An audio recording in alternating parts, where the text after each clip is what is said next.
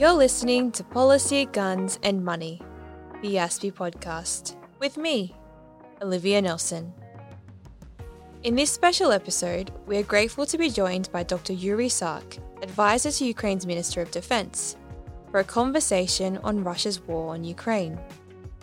YASPI's Beck Shrimpton speaks to Yuriy about transparency and Russian propaganda, Moscow's decision to place nuclear weapons in Belarus, and the path ahead for Ukraine. Yuriy shares his thoughts on China's proposed peace plan, the importance of allies and partners, and an important lesson from history, that pacifying the aggressor only leads to more aggression. We're coming up to 400 days since Russia invaded Ukraine. The Ukrainian military continues to fight and to receive great international acclaim.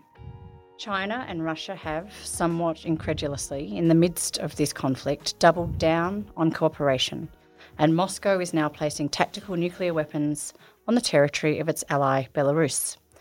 To discuss all of these topics today, we are really pleased to be joined by Dr Yuriy Sak, advisor to Ukraine's Minister of Defence. Yuriy, thanks so much for joining us. Thanks, Beck, for inviting me.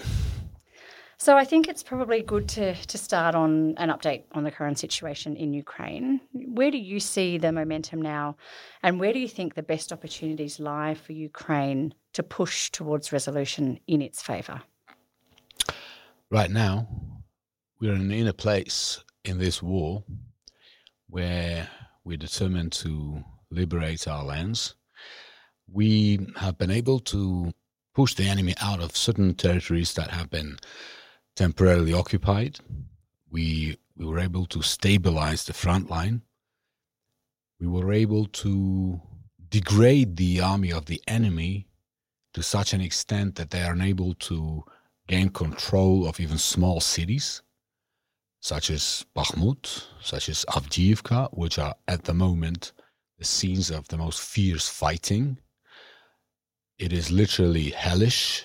We get reports from the Ukrainian defenders every day, from these two cities in particular, and it's World War I trench warfare. It's street-to-street battles. It's thousands of artillery shells. It's destruction of these cities, pretty much razing them to the ground, pulverizing. Like, just so that you understand, for example, the city of Avdiivka in Donetsk Oblast, before the beginning of the large-scale invasion, it was a city that was home to about 25,000 people. Right now, there are still 2,000 left who just refuse to evacuate for whatever reason. And, of course, it's causing concern to us because we would like them to get out from the harm's way, but it's not really even possible at times now to evacuate people from those cities. But then again, taking a step back, the Russian army, the army that was touted to be the second strongest in the world, the army that was claiming that it can capture the whole of Ukraine in 3 days, maximum 7, the army which, when they were approaching Kyiv in February, April last year, in the tanks and armored vehicles, those that have actually survived Ukrainian fire and they were then captured by our army, we found parade uniforms inside those tanks. Now that means that they were not coming to Ukraine to fight. They were hoping that they would just roll in. They will be met with people with their open arms. And this is how it all began, from a huge, huge miscalculation. And this is exactly how it continues right now, because we are under a very strong impression, that the leaders of Russia have no idea what actually happens on the battlefield, have no understanding of the realities on the front lines. And this is why they continue to use their soldiers as cannon fodder. You know, we are killing Russian soldiers by the thousands. On average, for the last 2 months, between 900 and 1,000 Russian soldiers are killed a day. Now, that's a lot of dead people. That's a lot of dead, newly mobilized Russians who could have lived their life, doing whatever they were doing in peace. Instead, they were sent to die to this slaughterhouse, ill-prepared, ill-trained.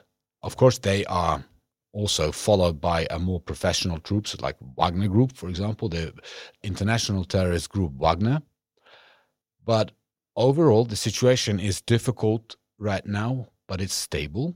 And while we continue to protect our front lines, we are also continuing to prepare our counteroffensive, because we have said it so many times that this is not the war that we can allow ourselves to become a frozen conflict, a frozen war.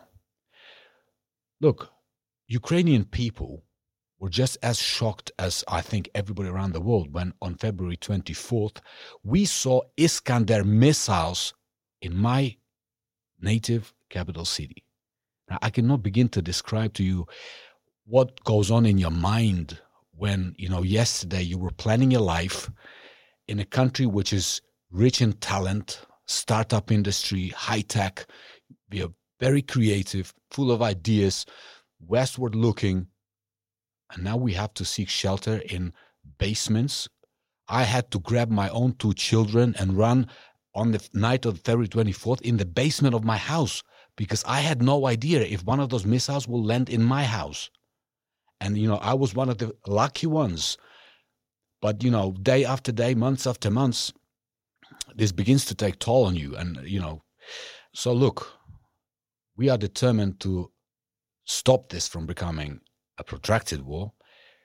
We have proven to the world that we are very capable of beating Russians on the battlefield.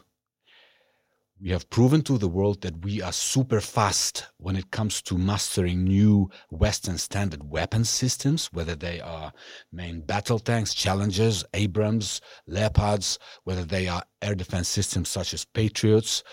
We learn fast because for us it's about our survival. It's not about some geopolitical grabs, land grabs or dominance.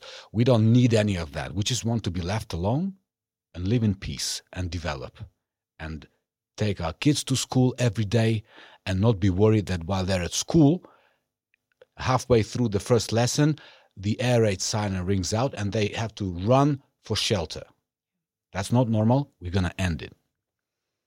We need to end it. You need to end it. The world needs to help you end it. Thank you for so clearly sort of giving those pictures of what life is like and how Ukraine went from this this country that was just so full of promise and heading in all of the right directions and achieving incredible things. I mean, you've also sketched out the incredible things you've achieved in having to face down the Russian military, but you should never have been in a position where you had to do that. And I think sometimes that's easy for people to forget as we talk about war and we talk about conflict. It sounds like a two-sided thing. This is not a war that Ukraine chose. This is not a war that Ukraine asked for. This is a war that Ukraine is having to fight because it's been invaded. So, if you will allow me, there's just one little thing I would like to add. Like you say that this is not a war like two armies, and indeed we have become one big army. Yeah.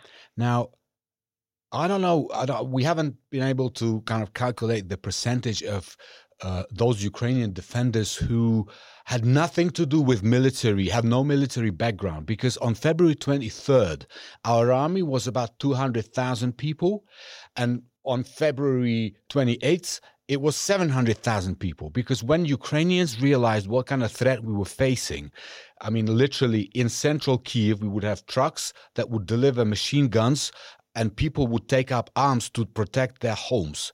So the kind of people who are now fighting for our freedom, who are fighting for not just Ukraine's freedom, but for the world order and for the global freedom, they're just ordinary people, good ordinary people. We have, just to give you an example, a tragic example. So a company with whom I'm affiliated in peacetime, before the war, it's a genetics startup. Yeah, right.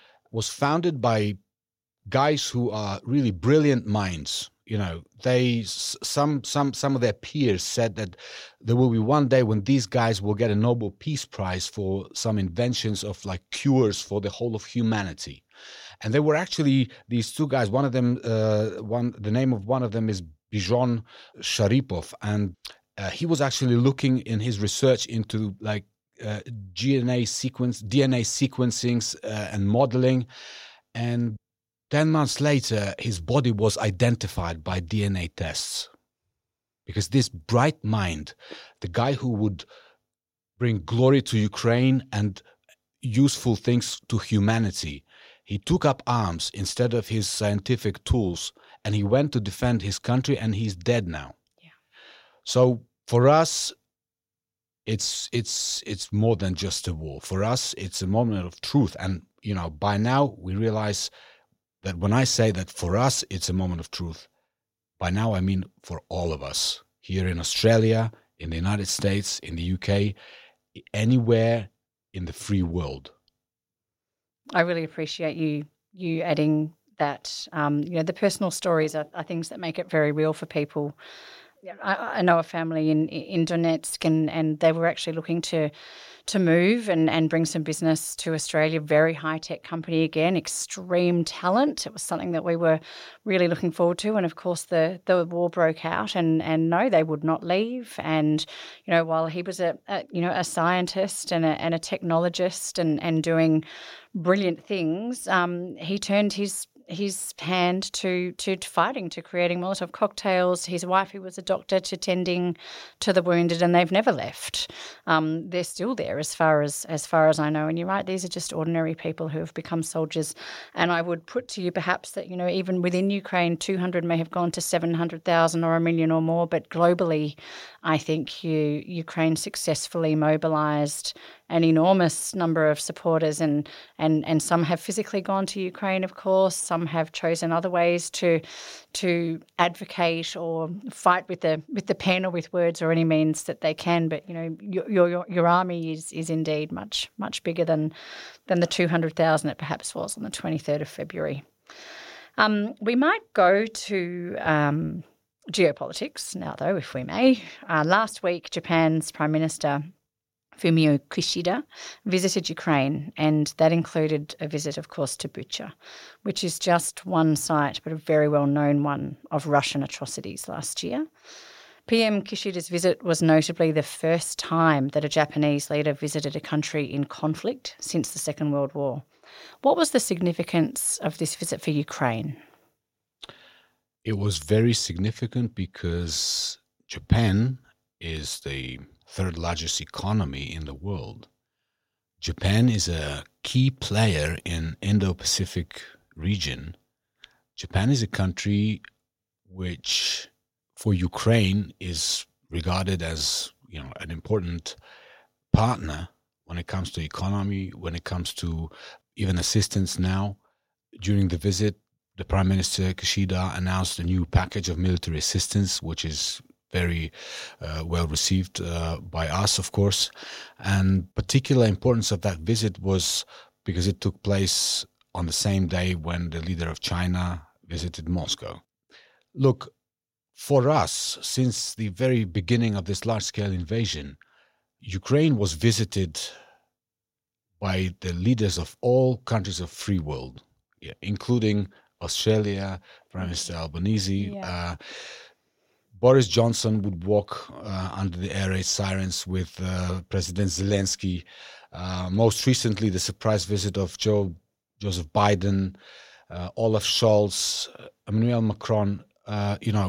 Every time they come to Kyiv, every time they come to other Ukrainian cities, it gives us reassurance that we are not alone in this fight for our global freedom. It gives us very clear understanding that we have this responsibility to stand firm on the eastern flank of NATO, the eastern flank of Europe. And for Japan, as the leader of free world in that part of the world, as a democracy, with all their rich traditions and a very powerful economy, of course, for Ukraine, it's very important to build relationships, not just with our immediate neighbors in Europe, but of course, in other parts of the world as well, because, we are building a coalition of free nations. And when this is all over, we will carry on, to discovering new great things for the benefit of humankind. Yeah, yep, absolutely. You made the point yourself just then at the same time, of course, that we had Japan's Prime Minister in Ukraine. We had the Chinese leader Xi Jinping visit President Putin. And that in itself is a fascinating parallel. The optics of it are interesting, to say the least. But look, despite the International Criminal Court issuing an arrest warrant for Putin literally days before that visit, it went ahead. Vladimir Putin welcomed China's so-called peace plan. Of course, no great surprise, because it, of course, sees a resolution in Putin's favour. What's Ukraine's view on China's peace proposal, if I may ask? That's a very good question. Now, we have our own peace formula that by now a long time ago has been announced by President Zelensky, and it has been actually approved by the majority of our partners in the West, and not just in the West. It's been approved by the UN. So we have a very good understanding of what peace means to us. Now, of course, we understand that China, by virtue of their place in the international scheme of things, China is one of the major players in the international arena, and it would be odd if China would stand aside and not undertake any actions aimed towards a war which is now at the epicenter of the future setup of the world order.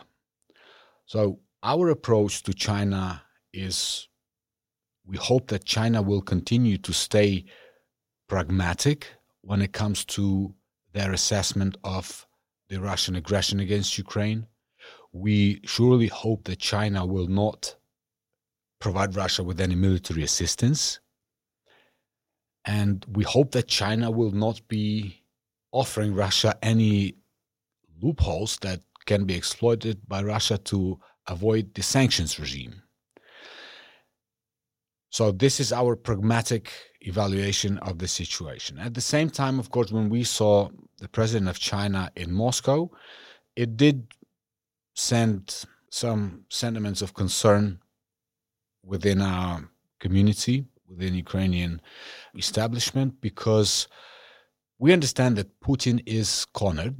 We understand that Kremlin is desperate to convince at least their own internal audiences that, look, hey, this is not the end of the road for us. We are not isolated. Look, we have the partner from China come and visit us, And in fact, if you look at how Russian propaganda is using these kind of visits, right, this is exactly what they need them for. They need to kind of show that, hey, we're not alone. Yes, there is the part of the world that issues arrest warrants against our president, but then there is other part of the world that thinks that we are, not war criminals, that this is a conflict that probably has to end in peace on some mutually acceptable terms. For us, the peace can be achieved, and there are very simple things which we have voiced so many times. Russian troops have to completely withdraw from our territory. And that's the one key point that was missing from the Chinese peace plan. And this alone means that, we have to really carefully look at that peace plan. And if need be, our president has said that he's prepared to talk to President Xi and discuss and explain, perhaps, clarify why there are certain non-negotiable parts of our peace plan which we cannot compromise on. Okay, territorial concessions are not something we can compromise on. Russian presence on our territories by virtue of illegal annexations of our territories is not something that we can concede or close our eyes to. So it is good that major powers like China are paying attention to this aggressive war of Russia. It is good that they are trying to play a role in negotiating or brokering some form of finding a solution to this war. But of course, we will continue to stand firm when it comes to the formula of this peace solution.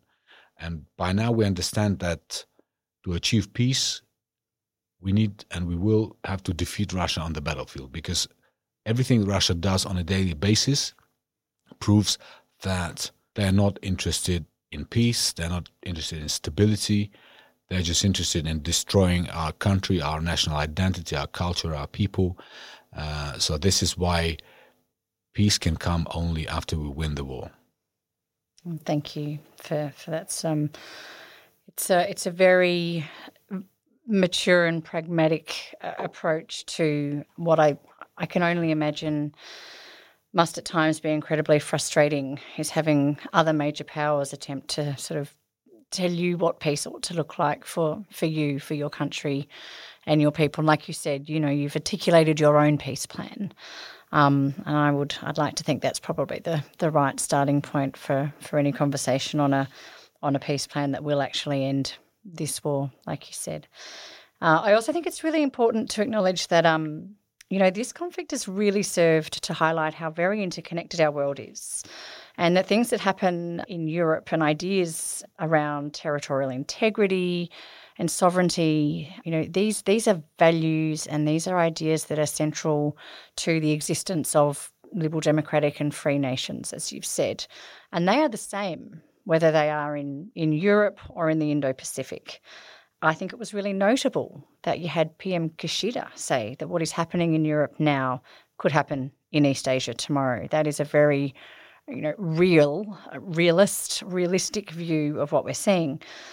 But yet we do have a Chinese president that in some way is proposing that Ukraine cede territory to end a war. In your view, this is not an outcome, surely, that is consistent with international law, let alone your peace plan.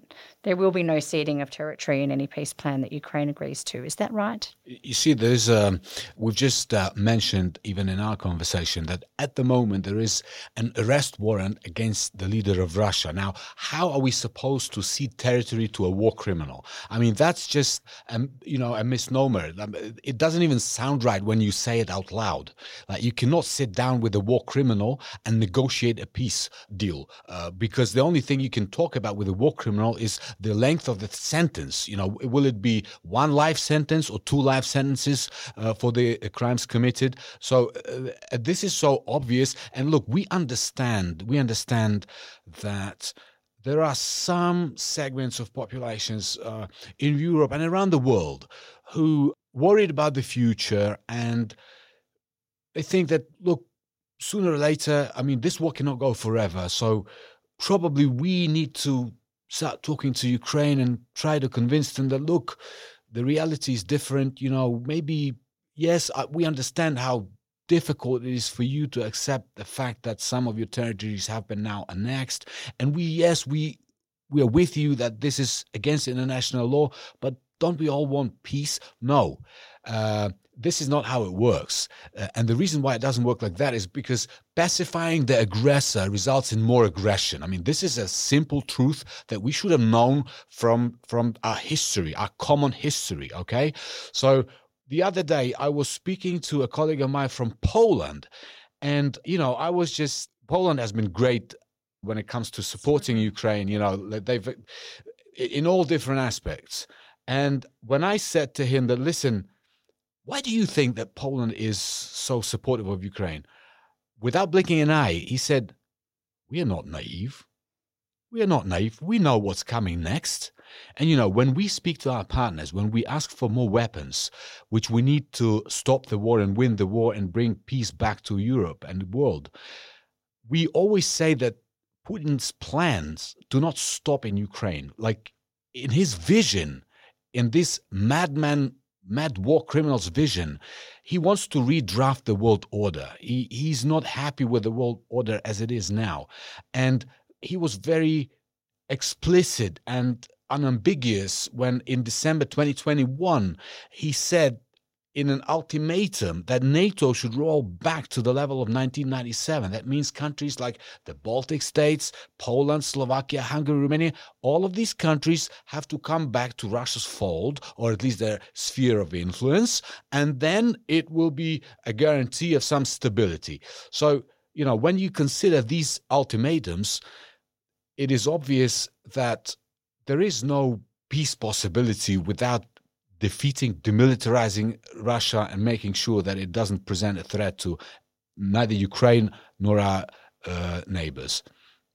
Yeah, you make an interesting point there about how history looks at moments like this, and if we were to stop and look back and think about what we've seen over the past couple of hundred years, when we've seen a crisis like this, I don't think there is a good historical example that says peace at any cost is the way to go. In fact, often that has led to even greater, larger, more substantial wars. So I think you're making a really... And there's really another valid myth, point. actually, and I've seen scientific, academic research proving this. So there's a myth which is used by Russian propaganda and spread as a narrative, a myth according to which all wars sooner or later end in peace talks. That's not true. I mean, there have been so many wars. I mean, the vast majority of wars end in one party losing to the other party, and there's the treaty that kind of resolved or cements the outcome of the war is not a peace treaty, right? It's a treaty in which one side says we are guilty, we'll pay reparations, we'll bear the responsibility for all the atrocities. So this is the kind of peace treaty that we have in mind when we talk about the future ending of this war. And it's good that now in Europe, for example, there's a very, very active movement towards setting up a special war crimes tribunal that will deal with the atrocities that have been committed by Russia, Russian troops and Russian leadership in Ukraine. We are very meticulously collecting all the evidences. And, thanks to the modern technology, the evidence is ample. We've been able, for example, very soon there will be a Bucha summit in Ukraine because we will be commemorating 1 year since the tragedy of Bucha became known worldwide. And, most of those Russian soldiers who were in Bucha have now been identified because of all the CCTV cameras, the mobile phone footages and everything. So responsibility in this day and age, it is not possible to avoid responsibility. And there is now international will to make sure that this time we get things right. This time we do not let war crimes go unpunished because we don't want to set a bad precedent for the future. Going back to your original previous question, without naming names, but of course there are many countries around the world in different parts of the world who are now very closely looking at what is happening in Ukraine and how it will end, and they will make their next moves accordingly. And this is something that everybody has to understand, that if we don't contain this virus of international instability in Ukraine, it will spread. And instead of having to deal with one war, tragic as it is, we as an international community might end up having many scenarios like that on our plate. And what are we going to do then? Right now, Ukraine is asking for 300 tanks and assembling an international tank coalition. How many tank coalitions might we need then? Do we have enough F-16s to cover the whole planet? Or maybe we can give some to Ukraine now and stop this ever from happening, or at least for 50 years we will have peace of mind. It's so obvious, sometimes it's so clear and simple to understand that the delay, like last night our president in his nightly video address said that, look, guys, we have to not pretend as if this war has become normal, both in Ukraine and internationally. The worst thing that can happen is if we start treating this war as normal. So this war is going on somewhere in the east of Ukraine. We get news from Bakhmut and from Avdiivka, from Marinka every 3 days, and it continues. This is a virus of chaos that we must contain in Ukraine. We can do it. We just need the weapons. Yeah, beautifully said. Thank you for that.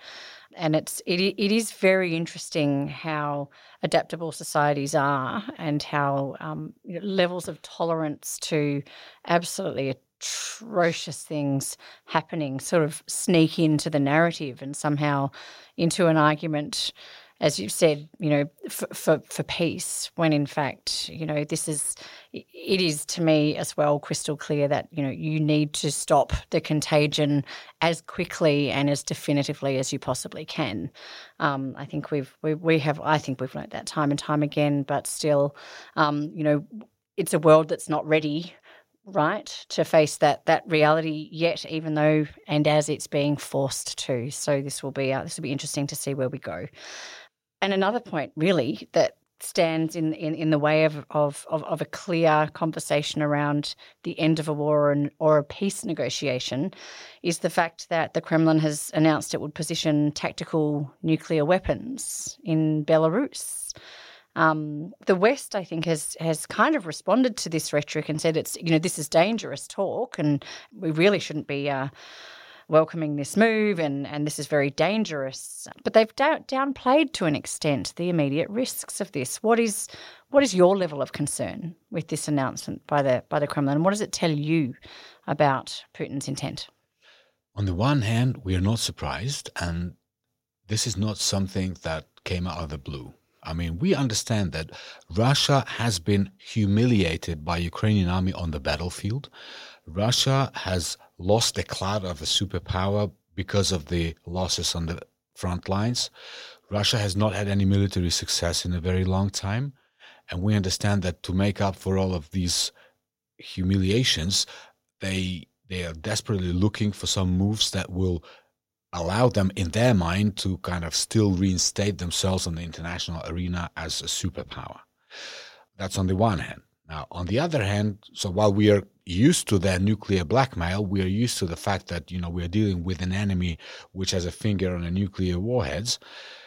At the same time, we are not complacent, and this is why our Ministry of Foreign Affairs has already filed an application to the UN calling for an urgent Security Council meeting, which will have to consider this deployment or hypothetical possible deployment of tactical nuclear weapons to Belarus.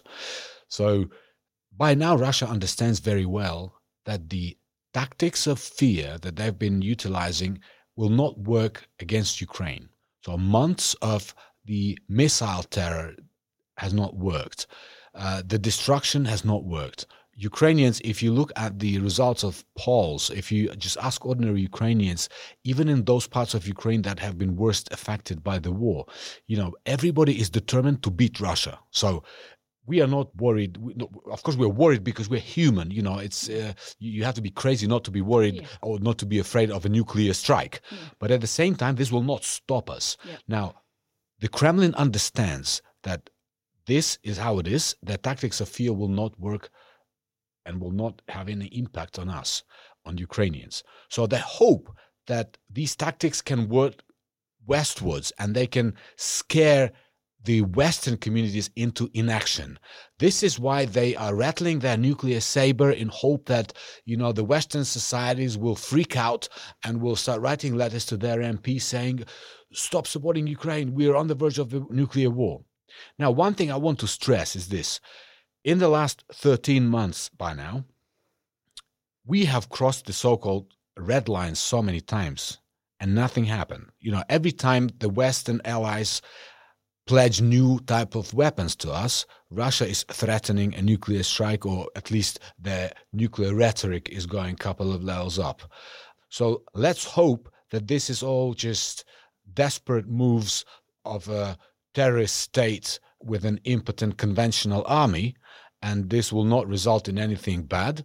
But at the same time, of course, the international community, you said that it's been downplayed, but at the same time, Russia has received so far very, very clear signals from the US, from the UK, even from countries like China, from India, that, the use of nuclear weapons will have catastrophic consequences for Russia. So we hope that they are, they are war criminals and all, but at the same time, self-preservation instincts must be there to some degree. So we hope that they will heed that advice. And hopefully that, going back to the China's president's visit to Moscow, it is our understanding that this was one of the topics that was discussed during that meeting as well. And we hope that China has again reiterated to the Kremlin that, look, this is a no-go, right? So don't even think about it. So international community has to continue to send that signal to Russia and send that signal to Russia and send weapons to Ukraine. That's how it's going to work. Yeah, yep, understand. You yourself have a background in strategic communications, and a lot of your government has been incredibly effective from your president on down at utilising, highly skilled strategic communications to not only talk to the Ukrainian people, these nightly addresses, but to keep the world informed.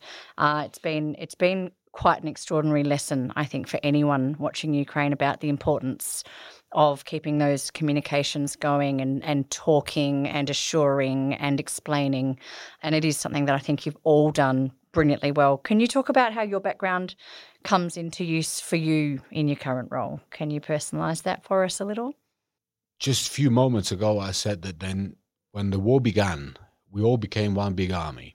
So there are a lot of things that perhaps from the outside, it seems like these were things that we had to learn or have like specific background for. In reality, of course, my personal background in strategic communications and crisis management kind of enabled me to probably do certain things faster than ordinary people would be able to do them. But communications, when you are in the middle of a fire and you need to attract attention, you just keep communicating, keep shouting for help. And this is what the Ukrainian nation is doing. All of us on social media, on every possible messenger and social network, we just keep telling the truth and we keep engaging the international community and explaining why it is not a Ukrainian territorial dispute with Russia. It is not even a Russian war against Ukraine. It's a freedom war for us. It's a war for like all of our shared values. And this is why it's important for us to be, our soldiers learn very fast to use weaponry. Our people learn very fast how to conduct information campaigns on social media. Social media is a powerful tool when it comes to collecting. For example, during the first stages of the war, when I told you that the size of the army increased exponentially overnight.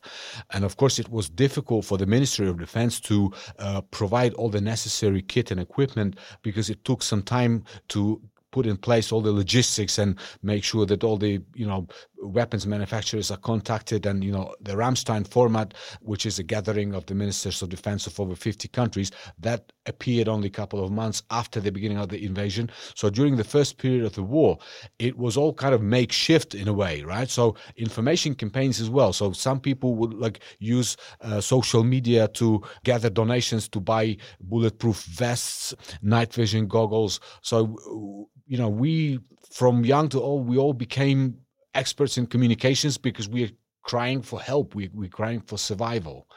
Yeah. So, but of course, my personal background allows me to work longer hours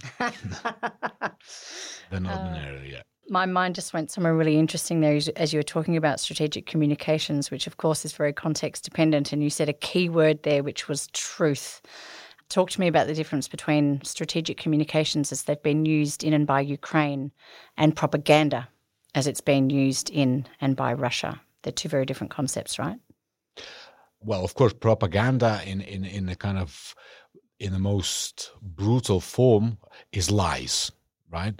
Lies which we see when the representative of the Russian Federation speaks at the UN General Assembly.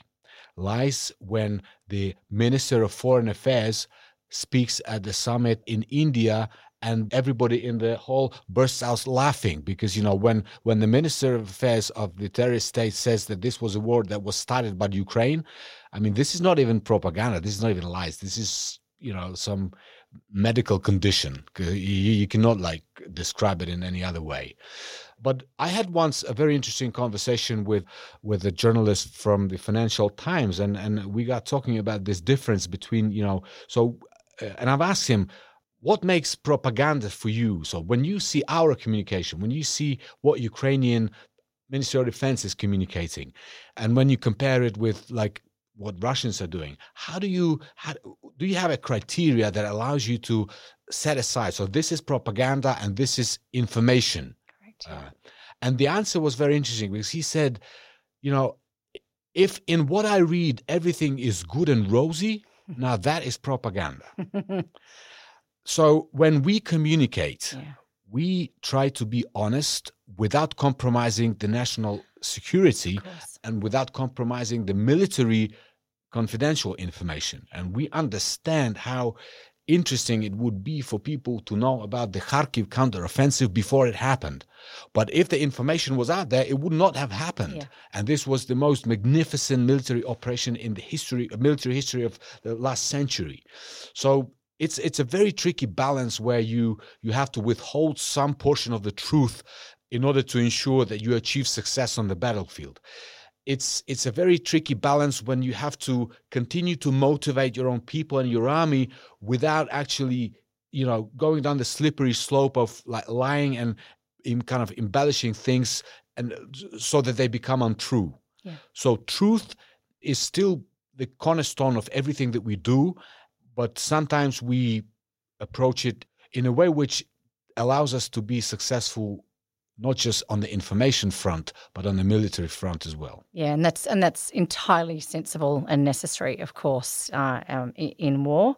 But I think you made a really interesting and important point there about authenticity, and truth can be backed up by evidence.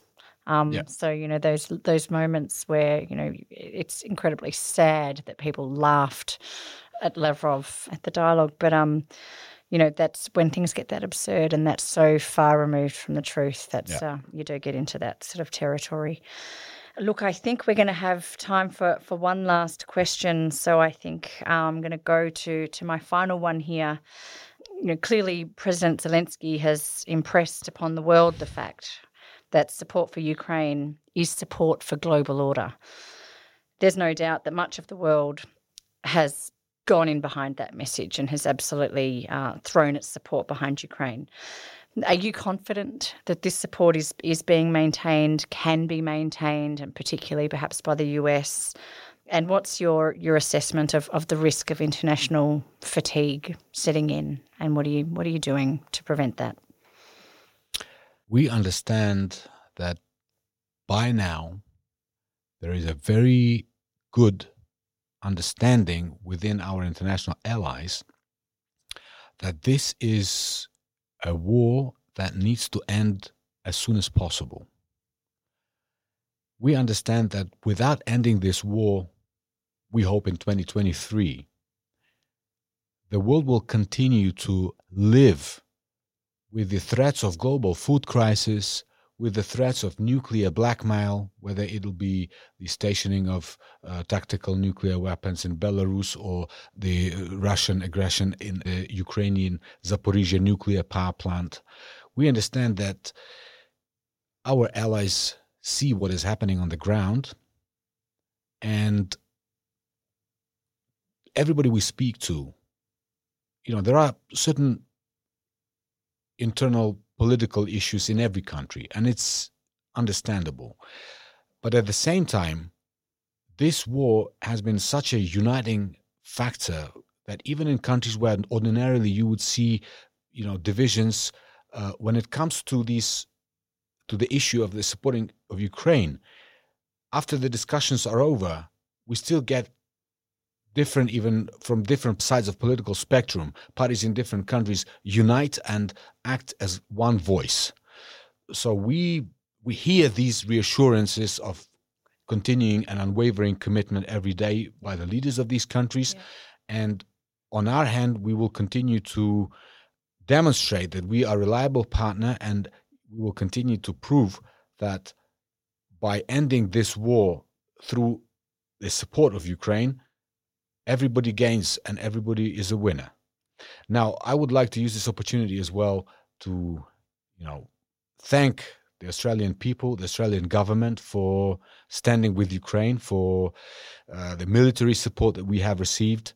The Bushmasters that Australia has sent to Ukraine, they have been really, really efficient and instrumental, for example, during the Kharkiv counteroffensive, which we have already mentioned. And we know that there are more Bushmasters in Australia, which perhaps the Australian government can consider supplying to Ukraine. We know that there are really great armored 4x4 vehicles called Hawkeyes, which are cutting-edge technology and, by Ukraine receiving modern weaponry, it sends a very clear signal to Russia that the coalition of free nations will provide to Ukraine the best that we have just to achieve peace by victory and reinstate stability in the world. So Hawkeyes are another thing which we kind of look forward to. Hopefully it is possible. And of course, we would welcome if Australia considered joining the international tank coalition, tanks for freedom. We know that Australia has Abrams tanks, and why not? It would be a great leadership move. For example, when the United Kingdom was the first to announce that they will provide to Ukraine the Challenger tanks, that was very well received across the globe. So we invite Australia to join the tank coalition, and together we will achieve victory and have a great beach party in Crimea when it comes. Oh, we do look forward to that moment, having a good beach party in Crimea.